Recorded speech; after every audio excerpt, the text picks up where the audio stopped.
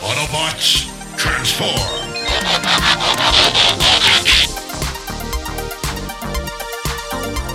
Well, hey, welcome back to the Transformers Nitpickers Podcast Show. I'm Paul. I'm John. And today it is episode 38 of Transformers Armada. It is Threaten. This episode was written by Shoji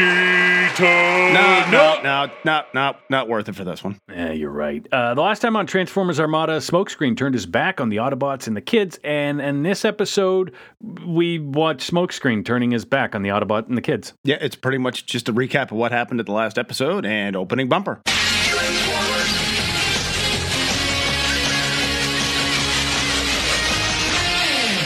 And when we come back, Carlos and Vaughn they're angry.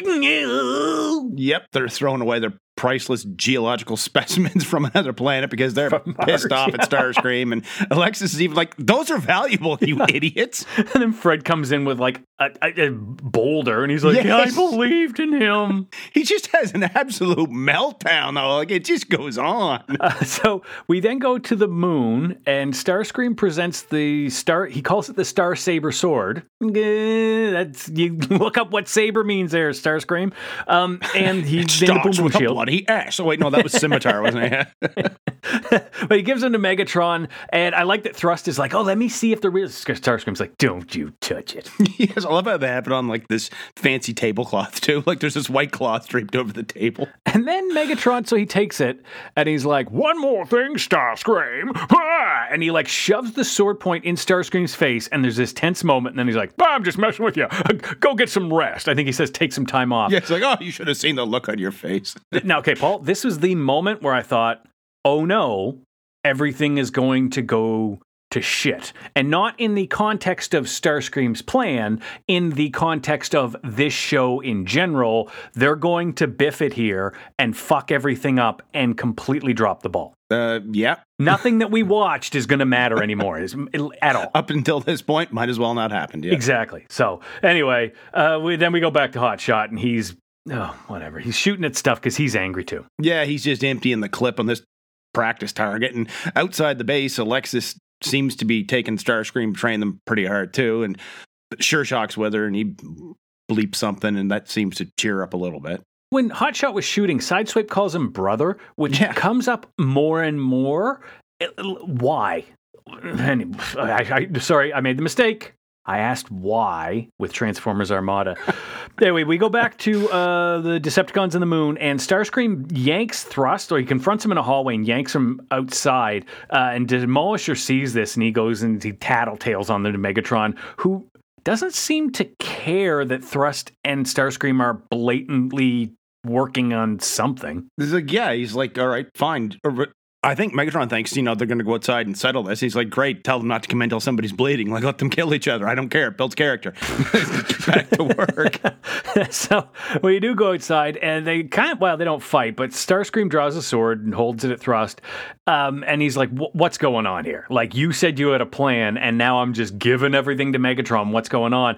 And Thrust is like, it is the plan, because you're so smart and brave and strong and handsome, and you're the only one that can lead the Decepticons. Yeah, and he's like, remember what happened with the 3 artifacts when they came together when there was that giant release of energy, which for some reason isn't happening right now, even though they're sitting within a few feet of each other on the same table. Like, it'd be funny if the tablecloth is what kept that from happening. Like, they can't touch linen, otherwise they don't work or something. The tablecloth is actually the 10th Minicon. Yes, that keeps the balance in order. The most boring Transformer ever. And then you do the waiter thing where you rip the tablecloth out from under it, and that's what sets it off. Starscream, he buys all this, and he walks away, and then Sideways is there all of a sudden, and they talk about the Hydra cannon. Yep, all they need to do now is put this thing together, and back on Earth, Rad's up late watching Min-May, it's a Robotech reference, and then it's a game show. Tree falls on the road, and then it's the weather lady from that episode that had Kelly the weather lady in Baumgartner. her. Yeah, that was her name. Yeah, she mentions a comet. And then we go to Alexis, and she's still mopey. Alexis's character in this entire episode is mope. Pretty much, yeah, and she's holding her Mars rock and thinking about Starscream, and now with the Autobots, Hotshot wants to attack the Decepticons now because they have all 3 artifacts, and it's only a matter of time before they come knocking. Yeah, Jetfire's like, I think we can do this, and Optimus because it's Gary Chalk says, oh, I don't know about that. And then Sideswipe says, look, there's no way we can do it. We apparently have a spaceship. Maybe I missed this, Paul, but I guess they have a spaceship too. Yeah, well, that's not finished. And we can't take the warp gate because it'd be like going into a tunnel with no exit, he calls it. Yeah, which, whatever. At least they're explaining things kind of. But yeah. Hotshot's like, okay, Sideways, you and I will go build the spaceship then. So they just run off to build a spaceship. Why were you doing that at the beginning, guys? Well, exactly. And then Jetfire offers to fly the ship to the moon once they get it finished, I guess. But Optimus tells him no, because your anger towards Starscream is clouding your judgment.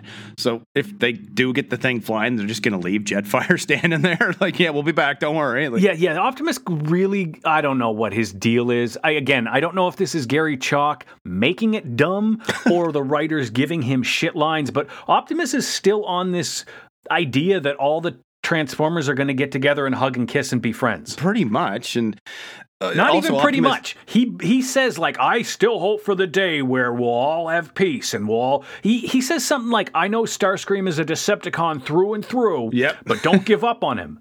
Yeah. Well, why not? You just said he was a fucking Decepticon through and through, Optimus. He's a cold-blooded killer and a hardy Decepticon. And he doesn't sort his recycling, but we have to give him a chance. Yeah, commercial break. And when we come back, Thrust has all the artifacts ready to go into this machine. I guess this was his project he was working on.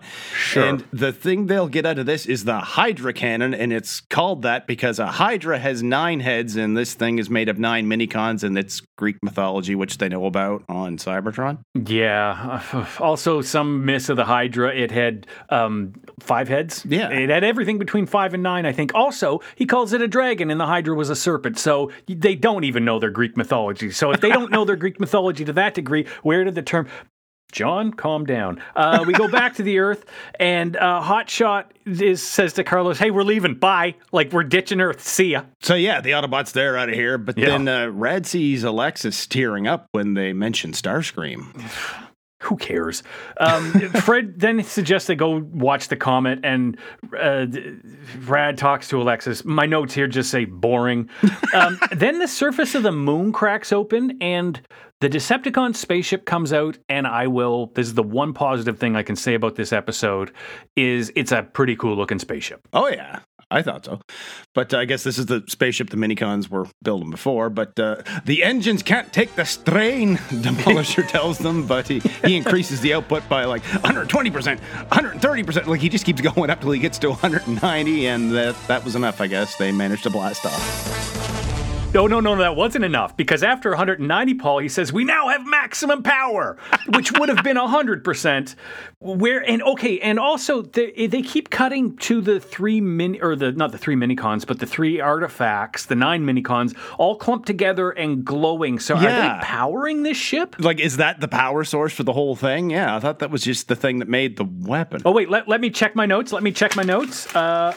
Doesn't fucking matter. That's my note. And back on Earth, Kelly Baumgartner, right? Yeah, she reminds us to tune into her station for live coverage of the comet. And when she finishes her segment, she looks at all the people with the telescope set up looking at this comet. And she's like, I wonder if they're looking for a free ride on the mothership. And I'm thinking, is that a Heaven's Gate reference? Because that was only like 5 years before this. Oh, okay. I see. I didn't even go there. I thought she was just being a kind of a dick. Yeah. Well, yeah, she's clearly not all that, impressed with the story she's been assigned to report on. Oh, no. And there's more stuff later in this episode where she hates her cameraman. But then there's a scientist at the research station. His name's Polly, I guess. And he wants a nap. And then back on the Decepticon ship, Thrust has found the perfect target to test this fucker out, the comet. And Megatron says, Starscream, why don't you fire it? So the front of the ship opens. Okay.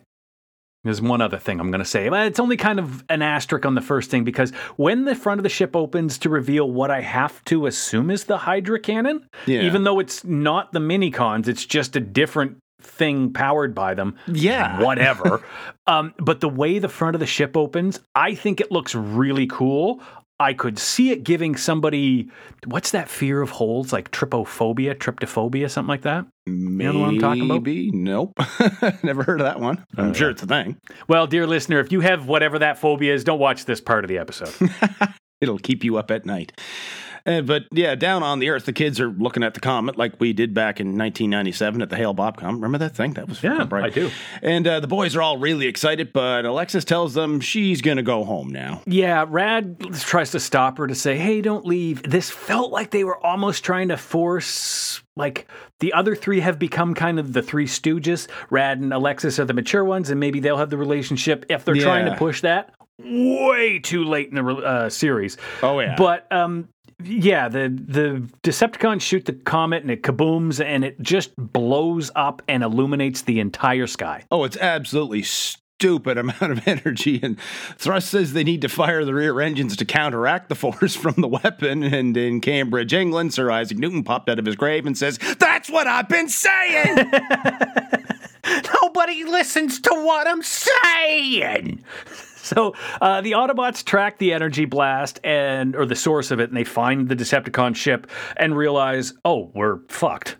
And then Megatron decides we're going to turn the Hydra cannon on Optimus. And Starscream points out that shooting the Autobot base would destroy the Earth as well, and Megatron's like, yeah, probably. Who cares? What's your point? Yeah, they move into position. You know what? Here is another thing I do want to say. The shot of the ship moving into like high Earth orbit is another one of those would have been a cool 1970s rock album pictures. There's the sun coming over the earth. Anyway, they get in orbit, and Starscream's having this whole like crisis of conscience of he doesn't seem to give a shit about the Autobots, but he doesn't want to kill humans now. Yeah, exactly. He's like, oh, what can I do? I can't let this happen.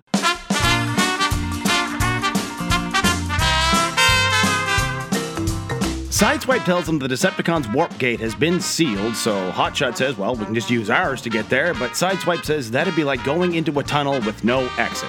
So the Autobot warp gate can send them out, but not bring them back. That's kind of a Stargate reference. Except they come back after warping somewhere all the time. It doesn't show them doing it, but we've seen these guys all over the friggin' planet looking for minicons, and they always get home.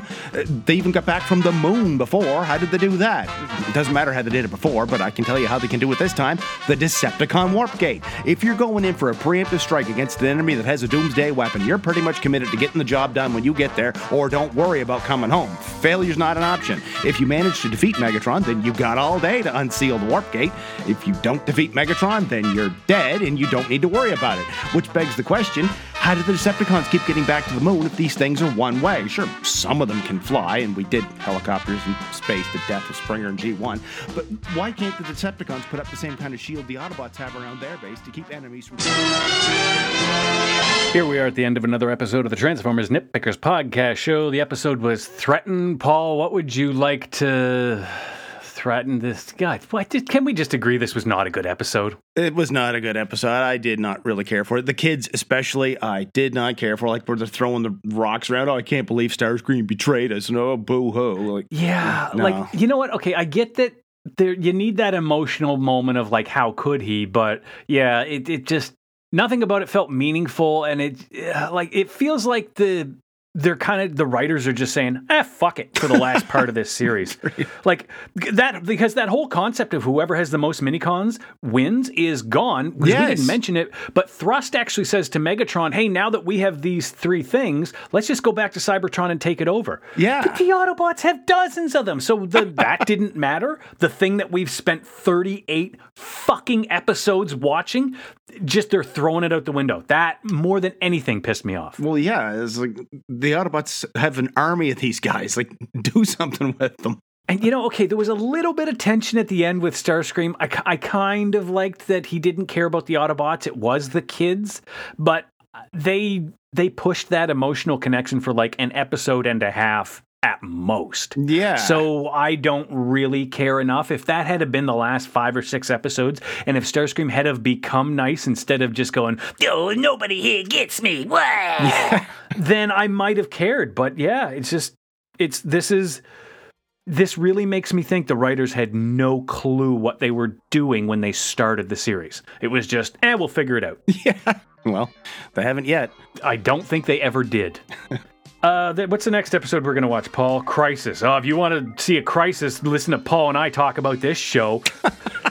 That wasn't even funny, but you can find us on Twitter, maybe. I'm at John Sobey, Paul's at PMcPherson1. You can also contact the show via email, transformersnitpickers@gmail.com. Yeah, make sure you rate and review us in your podcast app, whatever it is you listen to us with, and tell all your friends, tell everybody you know. You can tell them that they can find old episodes of the Transformers Nitpickers podcast show at transformersnitpickers.podbean.com, and until the next episode, Keep on transforming!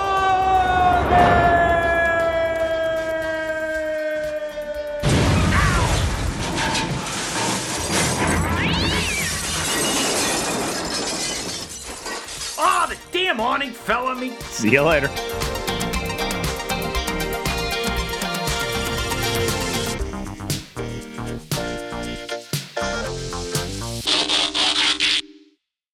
Your anger towards Starscream is clouding your judgment.